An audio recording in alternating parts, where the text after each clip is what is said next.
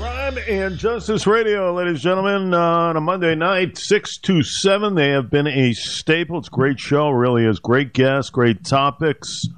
Bruce Barquette, analyst from the great firm, Barquette Epstein.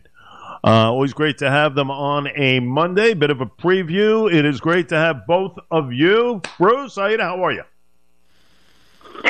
We're doing well. How are you, Jay? Good morning. Good morning, Jay. How are you? I'm doing okay. You know, it's funny. No football yesterday. First time in how much? 5 months or whatever the heck it is? I did not miss it, and very little hype for the Super Bowl coming up. I'm kind of surprised. I know it'll intensify this week. One more game to go, Mr. Barquette. One more game. But very little hype. Right, Aida? Very little hype here. Very little hype, but you should say Miss Lysenreich, because I'm from Philly. So, I love the Eagles, but I love the Eagles on Sunday. And I think the Barquette household will be rooting for the Eagles, I suspect. Yeah, we might. The Cowboys aren't playing, so we might. Neither are the Saints, so we might be rooting for the Eagles. But I actually like Kansas City. I think Philadelphia's defense is a little suspect. People put up a lot of points against them, and I like Kansas City's defense better. So I'd give the edge to the Chiefs this year, but we'll see. They don't pay me for my football predictions. You think the Chiefs' defense better than Philly's got a really good defense. Got a good front four, could contain Mahomes. We'll see. Got to keep him in the pocket, though. I think if they do that, they'll win the game. That's really, my breakdown of it. But it'll be fun. It'll be interesting. And finally, the culmination on Sunday. Interesting also, kind of discussing a little bit of the nuts and bolts of this Murdaugh case, Bruce. I mean, this is a fascinating case happening in South Carolina right now. And the judge has some decisions to make. You had a CFO of his law firm testifying that she confronted this guy about hundreds of thousands of dollars in missing funds. The morning his wife and son were actually murdered here. And now you have a judge who is considering allowing the prosecution to present evidence of Alex Murdaugh's alleged financial crimes, which he is separately facing, by the way, a whole slew of charges, maybe, about 100 charges or so in that regard. You got a fascinating case now building up there, has been for a while in South Carolina. It really is, and it's closer than people would have predicted at the outset. It seemed, at least from the publicity, that this gentleman was guilty of murdering his family, and the motive was financial. But as the case is unfolded, it's not so clear. So I suspect the judge will indeed allow evidence of these financial crimes because it provides a motive to the prosecution, some context to this, and the quest to do this, I think, represents some desperation by the prosecution. They know they're a little bit in trouble here. Yeah. Aida, you feel the same? You think the judge is going to allow it? I think the judge is going to allow it, but I think if he was smart, he would allow part of it and not evidence of the entirety of his alleged financial crimes. And this happens all the time in criminal trials. The prosecution moves to introduce evidence that the defense claims is highly prejudicial and not probative or relevant of the instant crime. And the prosecution argues either that the defense somehow opened the door or that it falls into some exception. And it is a decision that courts make that can ultimately make or break the case. Think about Harvey Weinstein, right? The 5 additional women that testified in this case had nothing to do with the actual case, but the evidence came in under some exception. And I think it was fatal to his trial because when you look at just the 2 individuals that were involved in the indictment, their cases didn't appear on their face that strong. And so it's a powerful decision that can ultimately have decision-making power for the jury. And if the judge was smart, he would be very conservative about how much he let in, and he would give a very strong limiting instruction indicating that it's introduced for some other purpose than to prove guilt. Bruce, I think he did it myself. I think he did it to cover up his extensive financial crimes, and then allegedly staged his own death in order to secure some sort of a life insurance payout for his surviving son. I think it was like $10 million or so. But the stench is there. There's no question about it. And this was a guy who was facing, by the way, a lawsuit from the family of another teenager who died after his son crashed drunkenly on some sort of a boat into a bridge a couple of years ago there. That hasn't really been accentuated enough, but, prosecutors had said that a pretrial hearing in that crash case, which had been scheduled to take place a couple of days after the murders, really would have exposed Alex Murdaugh's financial dealings, and was part of the motive that allegedly led to him killing his wife and son. And, the pieces are starting to really come together, at least in my estimation. Yeah, you're not wrong. And the financial crimes really paint a horrible picture of this individual. He stole from just about everybody he dealt with, including clients, his law firm, and anybody else that he could talk into giving him large sums of money. So it doesn't paint a good picture of him. It really doesn't. And I think Aida's correct that these crimes come in, and it goes a long way to proving the crime charged, because juries are just going to look at him as a disreputable, dishonest individual capable of almost anything.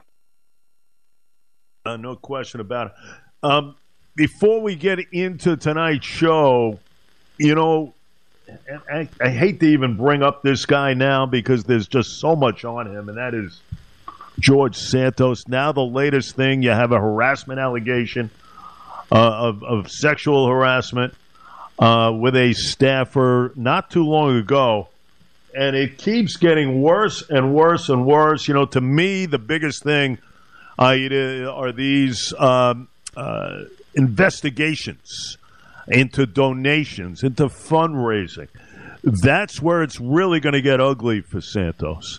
But in the meantime, every day we get a piece of news here, and it's just incredible to me. It really is incredible how this individual is representing a conglomerate on the House floor in our nation's capital. There should be a rule that if the individual in Congress ends up spending more time defending himself or being investigated than actually working, as a matter of practicality, they should be bounced. This is getting a bit out of control at this point. I honestly can't understand why he's still standing and doing his job. It gets uglier by the week. You know that these investigations are becoming elevated, and there's a lot of outreach now as far as that constituency saying, "Hey, get this guy out of here." That's what it comes down to. We'll see what happens, but a very tough situation indeed. Very tough situation. I'll kind of watch this stuff. Bruce, talk to me about tonight. What do we got? Well, we'll touch on the murder trial that you just mentioned.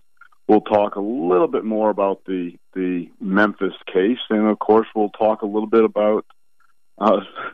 It's funny that Trump is still in the news as far as crime and justice goes. He continues to, dance around various criminal investigations, and so far has avoided a criminal indictment, although civilly he's getting his bottom tanned one day after the next.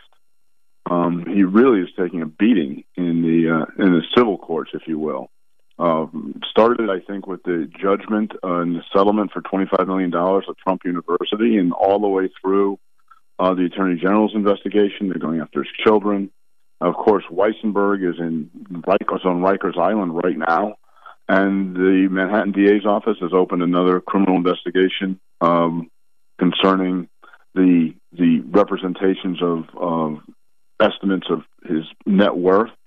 We have the Atlanta case going on, and the case is in Washington, D.C. Yeah, he's fallen in a big way. I think the only saving grace for Donald Trump is Joe Biden with all that's going on around him. Now with the case against Joe Biden, these missing documents, I mean, really, that's kind of, slowly overshadowing a lot of the Trump stuff. You're right, Bruce. He has fallen in such a massive way. And it's fascinating to see what could happen, Aida, in the next couple of months. Yeah, I suspect the document fiasco, both with Biden and Trump, won't go too far.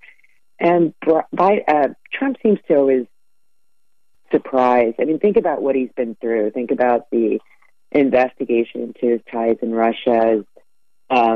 He's literally been investigated twice during his presidency and come out on top of those. So I wouldn't be surprised if these fall. That said, Mark Pomerantz, who was the former U.S. attorney and district attorney that investigated Donald Trump during Cy Vance, just published a book and went on 60 Minutes last night to talk about the evidence that they had accumulated in the grand jury against Trump that Alvin Bragg ultimately decided not to pursue, which was shocking to the public because Alvin Bragg had gone, on his campaign trail, indicating that he would go after not the underdogs, but the rich and powerful, and try to have mercy when it came to people of color and the indigent. And here he was adopting an investigation that had been long worked on, and he dropped it. So I'm curious to read Mr. Pomerantz's book. I'm also curious as a lawyer whether or not any part of his book violates ethics, because the grand jury proceeding is a secret proceeding, and I wonder if anything was revealed. I doubt he would have revealed anything that you couldn't find publicly. But that is fascinating. Fascinating indeed. We will be tuning in tonight, folks. Crime and Justice Radio every Monday night from 6 to 7 o'clock. It is a great hour. Great guests, great topics, and two great hosts. We will be tuning in tonight, my friends. We appreciate a couple of minutes here. Thank you, Jay. Appreciate it all, and we'll talk to you. And we will talk as likely as I to both of you, and we will talk about an Eagle win, holding the Lombardi Trophy at around 10:30 next Sunday night. My son and I guess my heart are with the Eagles, but my mind says the Chiefs. So let's see what happens. Yeah, I like Philly from the get-go. I mean, when you think about it, they had the best team all season from the get-go. And, they got some injuries and everything else, Jalen Hurts, but they rebounded well, especially in the last couple of playoff games. So it'll be a good game. It will be a good game, though. Bruce and Aida tonight, Crime and Justice, 6 to 7. Thanks, guys. We'll talk again.